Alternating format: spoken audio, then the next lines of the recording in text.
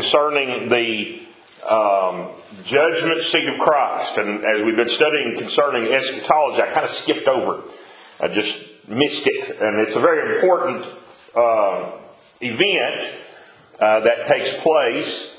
And so I'm going back to pick it up. We've long passed where it falls into the calendar of events, but I want to go back and pick it up. I didn't mean to pass it up. Everything kind of carried on, and I just never went back to pick it up. The judgment seat of Christ is an event that takes place after the rapture of the saints. While the tribulation period is going on the earth, the judgment seat of Christ takes place in heaven before Him for His people. And it's when we are raptured up to meet Him in the air, we receive our glorified bodies. Then He has that judgment seat that from that place we receive our rewards. The judgment seat has nothing to do with judging our sin, but it has everything to do with judging our rewards based upon the works that we have performed for Him on the earth. And that's what 1 Corinthians 3, Paul spells that out pretty plainly for us concerning our works, the motives for our works that we do for our Lord.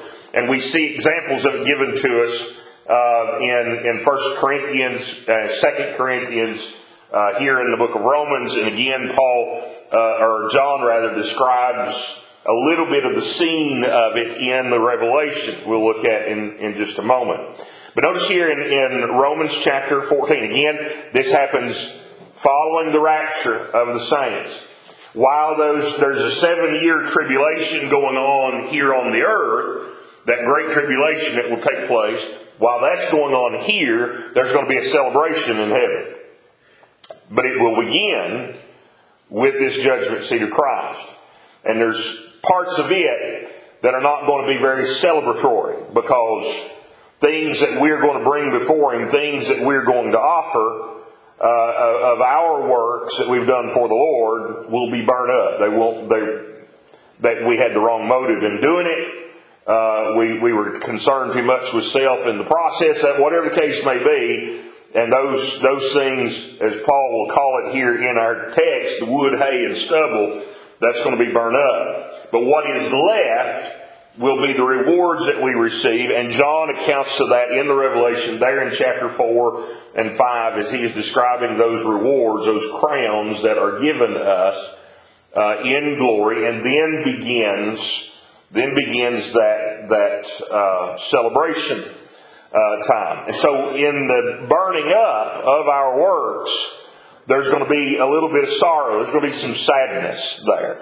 In fact, when the Scripture tells us that He shall wipe away all their tears, that's part of those tears there, to see the things that we thought were something for the Lord, to see those things go up in flames and realize, I did that all wrong. I had the wrong attitude. I had the wrong heart. I had the wrong motive in regards to that. And so this is part of what the judgment seat of Christ metes out. Again, it's not for the purpose of punishment, but it is for the purpose of reward. But we're not going to be rewarded maybe as much as we think we ought to. It's kind of how it metes out there, given what the Scripture describes. Notice verse 10 though, Romans 14, verse 10. Paul says, "But why dost thou judge thy brother? Or why dost thou set at naught thy brother? For we shall all stand before the judgment seat of Christ. For it is written, As I live, saith the Lord, every knee shall bow to me, and every tongue shall confess to God. So then every one of us shall give account of himself to God. Let us not therefore judge one another any more, but judge this rather, that no man put a stumbling block or an occasion to fall in his brother's way. For I know and am persuaded by the Lord Jesus that there is nothing unclean of itself, but to him that esteemeth anything to be unclean, to him it is unclean." So Paul tells us here we're not to be judging one another because we are the Lord's servants. And so we're not to look at one another, try to figure out one another's motives behind the things that we do or the works that we perform for the Lord. We're not to look and see, well, they're just doing that for themselves. They're just doing that for their own glory. That's not what we're supposed to do, or we'll find that we're going to have some works burned up. What we rather to do are to glory in our Lord for whatever is done by our brethren in the works that they're leaving that judgment to the Lord, because we are not servants of each other in a sense. I mean, yes, we are to serve one another, but we are not each other's servants. We are the servants of the Lord. And He is the one that will judge His servants. And so we're not to judge one another, but rather let the Lord judge. Now, again, that goes to our motives. That goes to our motives. When we see sin in our brother's life, when we see them doing wickedness, when we see them out away from the Lord, that's not judgment for us to say, hey, you're not where you need to be. Hey, you've got sin in your life. You need to repent of that, and you need to come out of that. That's not judgment. That's not us judging them there. That's us telling them the truth, that what God has declared about their sin, what God has declared to be sin, doesn't need to be in their life. Now, where it becomes judgment is when we take that sin that is in their lives and we turn around and berate them with it. When we turn around and use it to our advantage to try to destroy them because of the sin that's in their lives. When we bring it before them in an unloving manner, then it becomes the judging that we're not to do. But to call it for what it is, for what God has declared, we are to call it. If it's sin, we're to call it sin, and we're to do it lovingly when we call it sin. You see. And so it's all about our love for our brethren, our love for our Lord, that is displayed. This judgment is that he's talking about here in chapter 14 is us trying to judge one another's motives in what we are doing. Trying to judge one another's intent in what we are doing. That's not what we are to do. And so Paul says that we are not to judge one another because we are the Lord's servants, and we all must stand before the judgment seat of Christ. The Lord's going to take care of that, Paul's saying. So let's let Him do that. Let's let Him make those kind of judgments. Now, go over to 1 Corinthians 3. 1 Corinthians 3. And Paul describes here and gives for us a little bit of understanding about how this is going to happen, particularly in verse 11. But I want you to start in verse number 1 with me as we look at Paul's context here as he speaks to what's going on.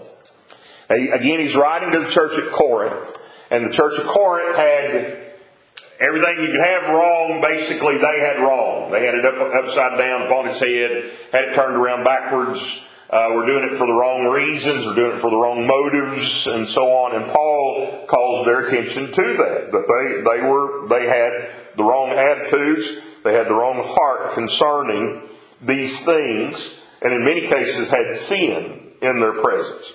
And Paul is confronting that here in 1 Corinthians, and he spends a great deal of time here throughout the whole book, primarily just describing to them all the things that they've got wrong. And he says here in verse 1, he says, "And I, brethren, could not speak unto you as unto spiritual, but as unto carnal, even as unto babes in Christ." He said he couldn't speak to them from a spiritual perspective because they had not got out of their babyhood yet as Christians. They were still on the simplistic things. They were still on the elementary things. They should have grown spiritually beyond these things at this point, and they had not. And Paul says, I can't even speak to you concerning spiritual things. I have to speak to you from a worldly perspective. I have to speak to you on carnal issues. And the reason he had to speak to them on carnal issues is because they had so many carnal issues among them. There were so many of the carnal things, the things of this world, that were invading them, invading their service, invading their walk with the Lord, and even being carried over into the church itself there in Corinth, and how they were dealing with these things. And so Paul tells them they were immature. He says, you all are babes in Christ. He says in verse 2, he says, I have fed you with milk and not with meat. For hitherto ye were not able to hear it, neither yet now are ye able, he said. For ye are yet carnal, for whereas there is among you envying and strife and divisions, are ye not carnal and walk as men? And so Paul says this is the reason I think you're carnal, is because ye are there is among you the envying, strife, and divisions. They divided themselves among different classes even within that church. There was envyings for one another and what one another had and what power one another had. There was strifes that were there because there were those that were fighting among them. And so he says, this is the reason you all are carnal, is because you're being controlled by your flesh instead of by the Spirit of God. They were living for self instead of living for Christ. And it was evident in their lives here. And so Paul is addressing this, telling them they are immature. They are looking at their work and their service for the Lord through worldly eyes. Verse 5. Let me go on down and read verse 4 there. It says, and while one saith, I am of Paul, and another, I am of Apollos, are ye not carnal? That was part of their divisions. They were saying, well, you all follow Apollos, we follow Paul. You all are following. And so they were dividing themselves as if Apollos was teaching a different doctrine than what Paul was teaching. They were teaching the same doctrine. But they were dividing among these leaders for themselves. And Paul tells them, y'all are carnal. Y'all are caught up in the things of this world. Your mind is set on what you can get for yourself. Your mind is set on your flesh instead of on your Lord. He said, and you show, he says, your immaturity. You're babes, he said, in Christ. Now verse 5, he goes on to say, who then is Paul? And who is Apollos, but ministers by whom ye believe, even as the Lord gave to every man. Paul said, it ain't nothing to do with me and Apollos. We're just the ones that preach the word to you. That's all it was. I have planted, he says, Apollos watered, but God's the one who gave the increase. God is the one who has given salvation. He is the one that's brought his grace. It's not Apollos, it's not Paul. They were just simply preaching the word that God had given them. So then, he says in verse 7, neither is he that planteth anything, neither is he that watereth, but God that giveth the increase. So Paul said, it ain't none of me, it ain't none of Apollos, it is all of God. It's all of him. Now, he that planteth and he that watereth are one. And every man shall receive his own reward according to his own labor. For we are laborers together with God. Ye are God's husbandry. Ye are God's building. According to the grace of God which is given unto me, as a wise master builder, I have laid the foundation, and another buildeth thereon. But let every man take heed how he buildeth thereupon. So Paul says, God has given me a ministry. He said, all we are is ministers, but God has given me a ministry that he's speaking of them, he says, Apollos and Paul, he said, we're just laborers together. We're just carrying out God's business together. There's not one of us greater than the other. And he says, ye are God's husbandry, or his vine is what that's in reference to. Ye are God's building, he says, according to the grace of God which is given unto me. As a wise master builder, he says, I have laid the foundation. Now Paul says, look, I've laid this foundation, but it's what God has given me to do. It's based on His design. It was based on Him as the architect, and I am building. I've laid this foundation among you, but it's God who's the one that gives the increase. You see, Paul said, I've just laid it out here to you. By God's grace, He uses His people. He uses His people to work with Him in the building. But all building that is done is by the power and grace of God. Paul says he laid the foundation there in Corinth particularly. And all the building done in that church is laid on that foundation that Paul established, or Paul started with there among them. And he goes on to tell us there, verse number 11, what that foundation is. He says, for other foundation can no man lay than that is laid, which is Jesus Christ. And so what was the church at Corinth established on? It was established on the Lord Jesus Christ. You see, He is the foundation of it all.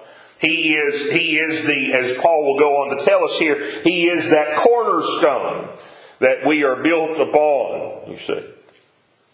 He is that foundation, Christ Jesus our Lord. 1 Peter, in fact, chapter 2, go over and look here. Peter speaks of Christ here being that foundation stone. 1 Peter chapter 2, verse number 6 and verse number 8. 1 Peter 2, verse 6 through verse number 8. He says, wherefore also it is contained in the Scripture, behold, I lay in Zion a chief cornerstone, elect, precious, and he that believeth on Him shall not be confounded. Unto you therefore which believe, He is precious, but unto them which be disobedient, the stone which the builders disallowed, the same is made the head of the corner, and a stone of stumbling, and a rock of offense, even to them which stumble at the word, being disobedient, whereunto also they were appointed. And so he says Jesus is the chief cornerstone, and for us He's precious. For the children of God, He's precious. He's of utmost importance. We realize that we are built upon Him. That we are holding fast to Him. That we are laid upon Him. We must have Christ. We are built upon that foundation stone that is Christ Jesus. But those that are disobedient, those that are running from Him, those that are striving to have no part with Him, those that are rebelling against Him, those that are disobedient to His Word, they are stumbling over the Lord instead of being built upon Him. He becomes a rock of stumbling, the Scripture tells us. And so the disobedient are constantly stumbling over Christ, stumbling over Him, instead of holding fast to Him, instead of being built upon Him, instead of clinging to Him. They are falling headlong over Him, you see, trying to just get around, trying to do their own thing, trying to follow after their way, to do what's pleasing for them, and in the process they find themselves constantly tripping over the reality of Christ Jesus. They cannot get by that reality. They cannot deny that He is, and that He is King of Kings and Lord of Lords. They can't get beyond that, and they find it constantly as they continually are tripping over the Lord. That foundation, Christ Jesus. Now, go back to our text there, verse 12. Paul begins to describe our work of service for the Lord. And that work of service is going to be tried, he says, by fire, to expose the motive of the work. When it gets put to the heat of the Lord, it's going to show what really is behind our purpose, our motivation in that work. So he says in verse 12, Now if any man build upon the foundation, he's laid that foundation. That foundation is Christ. And we are to build upon that foundation. And he says, if any man build upon this foundation, gold, silver, precious stones, wood, hay, stubble. Whatever material we have, we're building. We're laying it on the foundation. And that's how we're to be, in a sense of our service to the Lord. We are to be building up. As we serve Him, as we follow Him, as we strive to be found faithful, we are to be building on our Lord Jesus. Be building on that foundation. And so, he says this, he gives this example of what kind of building material we may use. Gold, silver, precious stones, wood, hay, or stubble. Now everybody would obviously like to have, if you had a choice to pick what kind of house you would want, would you rather have the stubble house made out of the chunks and chaff? Would you rather have that stubble house, or would you rather have the gold house? Which would be prettier, even? Let alone the lasting value of it, but which would be prettier? The house made from grass clippings, or the one made out of gold? And so we see a hierarchy here of the building material that's set forth, of what's going to be used. And he says there in verse 13, every man's work shall be made manifest, for the day shall declare it, because it shall be revealed by fire, and the fire shall try every man's work of what sort it is. So the Lord's going to put it in the furnace. And what is left will be what is done for Him, truly done for His glory and for His honor, and that will be based upon, or what's left what is our rewards, rather. I'm trying to say it all backwards. What our rewards will be based on, what is left of our works as after they are tried by His fire. Now this takes place at the judgment seat of Christ, when this is tested there.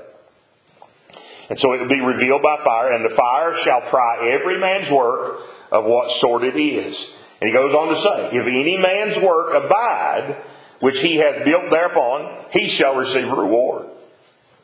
So if you got anything left, after it's tried by fire, by the Lord, if you've got anything left, that's going to be your reward.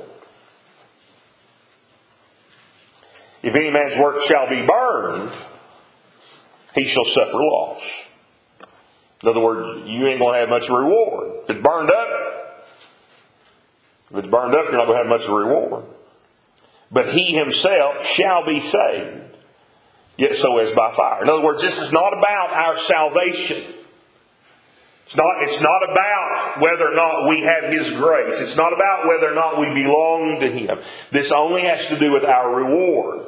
And so even though we may stand there before Him at the judgment seat of Christ and see everything that we lay before Him, every work that we've ever done, brought there in His presence, and He throws it in the furnace to try it by the fire, and it's all gone when He's done. If we don't have anything left of it, we still have His grace. We still have His... There's nothing that's going to take that from us, you see.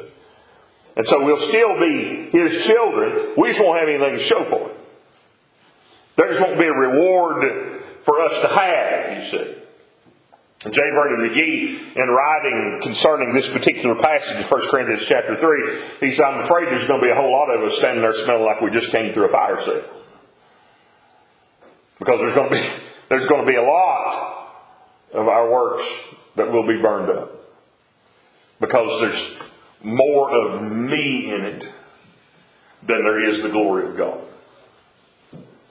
There's more of what I'm going to get out of it than a sacrifice for the Lord. And so with whatever is sewed up in me, whatever is sewed up in my flesh, of those sacrifices that I've laid before the Lord, those things will be burned up. They'll have no place. It will only be that which is truly done for Him. That which is for His glory, for His honor. Those sacrifices for Him, that will stand. That will remain. And so, He says, they'll be tried by fire, and that which remains will be our reward. Now, we know that gold, wood, hay, and stubble, it's gone. We know that. It gets put in the furnace, you're going to have ash. That's all you're going to have. There won't be nothing left of it. But even the gold and the silver and precious stones, in the trying of the fire among them, every flaw in those stones is going to be revealed by that fire. Every flaw that's there, every scratch in the grain, everything that is wrong in it, it's going to be revealed in that refiner's fire. Gold, all that dross, and then silver, all that dross is going to be melted out of it. And so even in those things that are gold, silver, and precious stones, we're even going to come up with a lot less of those than what we started with, you see. Because it will be refined. It will be refined to get down to truly what was holy, the Lord's. What was holy for His glory and for His honor, and not about us. And so even those good things, those good materials, they're going to be smaller than what they started out as.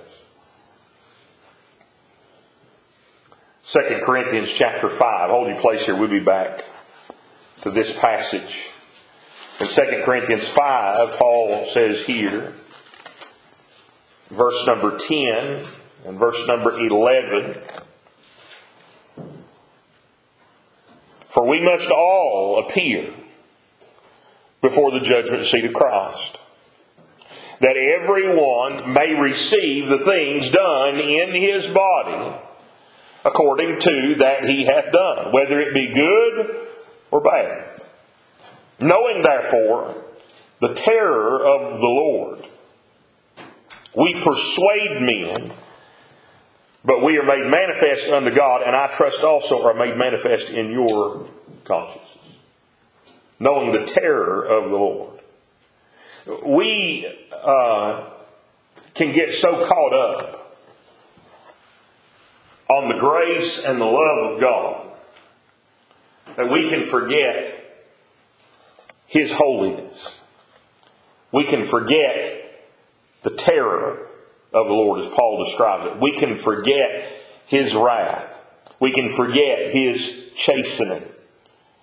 We do not want, as the children of God, we do not want the hot displeasure of God on us. We do not want that on us. Paul is talking to the church at Corinth there in 1 Corinthians.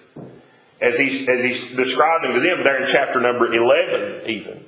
When he's talking about them misusing or mishandling the Lord's Supper. And he said some of them were sick in the church because they were mishandling the Lord's Supper. Some of them, he said, had even died because they were not looking at it as what it is. It was not the remembrance of the Lord to them, but it was they turned it into a love feast. They turned it into a drunken celebration is what they did. And Paul said because they had done this, the Lord had chastened them. And said some of them were sick because of it.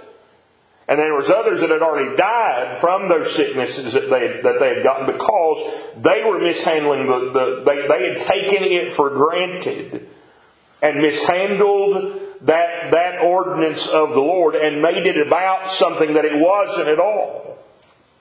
And so the Lord chastens His children. He does not let us go on in our sin. He does not let us go on in our rebellion against Him. He will chasten His children. And that chastening hurts when it comes. And if you've been saved very long at all, you know a little bit about that chastening of the Lord. Do you know what that heavy hand of the Lord feels like on you? As Paul tells us there in Hebrews chapter 12, concerning, beginning in verse number 6, as he describes that chastening of the Lord on us, His children. His people, His children, He spanks us when we need it. And we need it a lot. He doesn't let us go on in our sin without drawing on us to come back to Him. He will not let us. He will not let His children continually run from Him. He'll let you go a little ways. He'll give you a little rope, just enough for you to destroy yourself. He'll give you just enough for you to make a mess of your life. But He'll start drawing you back. And it's amazing how even as He draws, we as His children still fight against Him. We still try to run. We still kind of try to keep going. And that's when that chastening comes on hard. And so Paul says we know the terror of the Lord. And he said, listen, that's the reason we tell you about these things. We don't want you facing that. We want you to be obedient. We want you to be faithful to the Lord. We want you serving Him. We want you to have gold, silver, and precious stones when He judges you. And not a pile of ash. Again, this is not a determination of salvation. This judgment seat or bema seat of Christ. But rather it is the place of the determination of our rewards. Verse 15, again in our text. 1 Corinthians 3 and verse 15. Paul says, if any man's work shall be burned, he shall suffer loss, but he himself shall be saved, yet so as by fire. And then he says in verse 16, know ye not that ye are the temple of God, and that the Spirit of God dwelleth in you? Don't you know who you are? Don't you know that you are the place that the Lord resides in this world? That He's in you? That it's not something outside that He has given us, but rather He's given us Himself and He dwells in us. Paul says, know ye not that ye are the temple of God, and that the Spirit of God dwelleth in you? If any man defile the temple of God, him shall God destroy.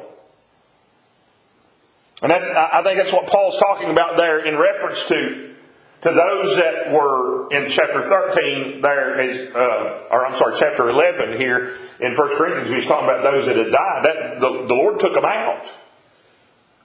He took them out. We see examples of it in Acts chapter 5 with Ananias and Sapphira. They lied. They lied to the church. And first Ananias and then Sapphira, they both told the same lie, and it wasn't nothing they had to lie about. I mean, they had voluntarily sold a piece of property to give the price of money to the church so that they'd be able to feed the widows of the church. They did a good thing. They had a piece of property they didn't need. They sold it, and they were giving it to the church because, hey, we want to help feed the widows of the church. But then, property prices jumped up. Whoo! Looky here. We got a bigger offer than what we even had it priced for. Well, we wouldn't expect him to get that much. So, what we'll tell the church is, we got this much, and we'll give it, and we'll keep the rest of it for ourselves. Now, they could have come to the church and said, we got this much for it, and we got a lot more. So we're giving it. They could have just not lied about it. and gave the portion that they were intending to give, the asking price that they had. They could have gave that portion and then kept the rest. And there probably wouldn't have been nothing wrong with that from that perspective. But instead, when they came, the Spirit of God moved on Peter to ask. And Peter asked, Ananias, is this all you got for the property? Yep, that's all we got. That's all we got. Immediately God struck him. He fell down dead. They carried his body out and buried him. And Sapphira, busy with the women folk outside, and she was, I don't know, talking over recipes or whatever about what they was going to eat that day. And she comes in. They've already carted her husband out and already got him in the ground. And she comes in, and Peter says, hey, did you get such and such amount for the property? And she said, oh yeah, that's what we got. She was struck dead. And they carried her out and buried her with her husband.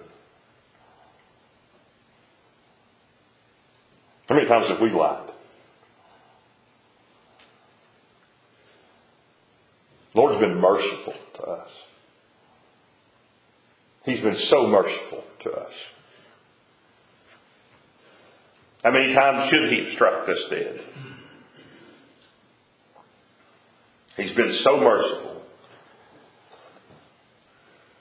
And Paul says, don't defile. You, he says, are the temple of God. Don't defile His temple. If any man defile the temple of God, him shall God destroy. For the temple of God is holy, which temple ye are. Let no man deceive himself. If any man among you seemeth to be wise in this world, let him become a fool, that he may be wise. For the wisdom of this world is foolishness with God. For it is written, He taketh the wise in their own craftiness. We try so hard. We try so hard to figure it out ourselves. We try so hard to use the wisdom of our own brains to get it all sorted out. And the reality is, in us trying so hard to use our wisdom, looking at it from a worldly perspective, we miss the reality of it, which is a spiritual reality. We miss the spiritual reality of it. And this is what Solomon says throughout the book of Ecclesiastes. He was given all the wisdom of the world to rule the people of Israel. He was given all the money. He was given all the resources. He was given all the great things that he was given there as king. And Solomon, with all of that wisdom, with all of that finance, with all of that wives that he had, and the concubines on top of it, all that he was given. All that he was given. He said, I gave myself to follow my flesh, my wisdom, to do my thing. And he said, whatever I wanted, I gave myself. Whatever I thought would be good for me, I indulged in it, he said. And he said, when I got to the end of it, when I got to where I couldn't handle it in my life anymore, he said, I realized it was all vanity.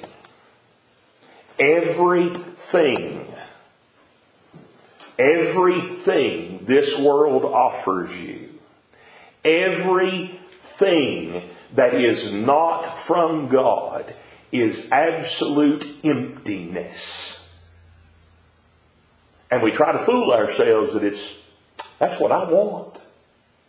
That sounds good to me. I think that stuff might be great for me. I think that might be just what I'm needing. And we fool ourselves. We fool ourselves into believing that that's what we need. That's what we have to have. When you get to the end of it, it is only emptiness. Vanity. Vanity of vanity, he says. It's empty. We are the temple of God. Don't defile, he says, the temple of God. For the wisdom of this world, verse 19, is foolishness with God.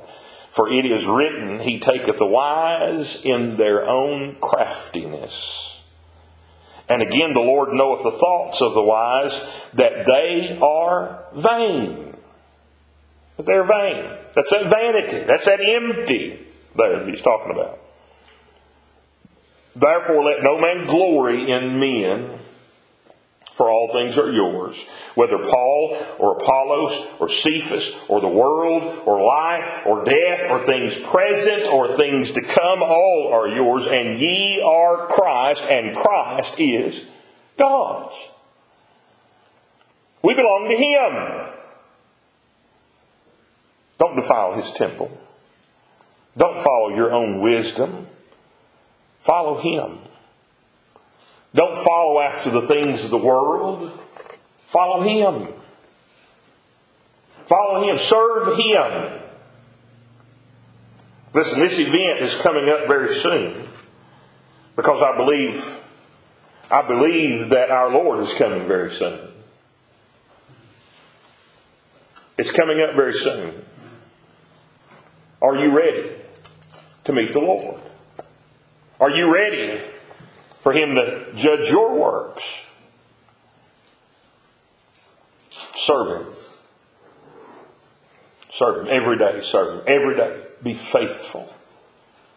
Every day, live your life for Christ. John describes, and I won't get into it here, but too much, but he describes there in Revelation 4 that scene around the throne of God at this event. And he speaks particularly of the 24 elders that were seated around the throne and them receiving their rewards, and there's crowns given to them. Paul tells us, I think, 4 different crowns that we receive as the children of God in the Scriptures. But he tells us here about those 24 elders receiving their crowns that Christ gives them as reward for their service at the judgment seat of Christ. And it says that they cast those crowns back at His feet. Not that they thought those rewards were unworthy to them, but rather that they were unworthy to receive them. And they are giving them back to the Lord. I don't deserve this, Lord. I didn't do this, Lord. You gave me the strength, Lord, to do it. You're the one that worked this in me, just like Ephesians chapter 2 and verse number 10 tells us. You're the one that's worked these things. Lord, I was just a vessel. You're the one that accomplished this. You're the one that worked this. You're the one that did this. You're the one that accomplished these things. And the voice there in the Greek tense there that's given, literally they are casting those crowns before Him, and He puts them back on their head, and they're casting them before Him, and He's put, no, they're yours. I'm giving them to you. But we're not worthy, Lord. I said they're yours. I'm giving them to you. But it's not us, Lord. It's You. You're the one that's done this. All glory to You. Yes, but it's Your reward. And He's continually putting them back upon their heads. That's the judgment seat of Christ, in which He rewards His people in their service for Him. Serve Him. Be faithful to Him. Don't trust your own wisdom. Don't trust your own heart. Trust the Lord and follow Him. Let's all stand. We'll be dismissed.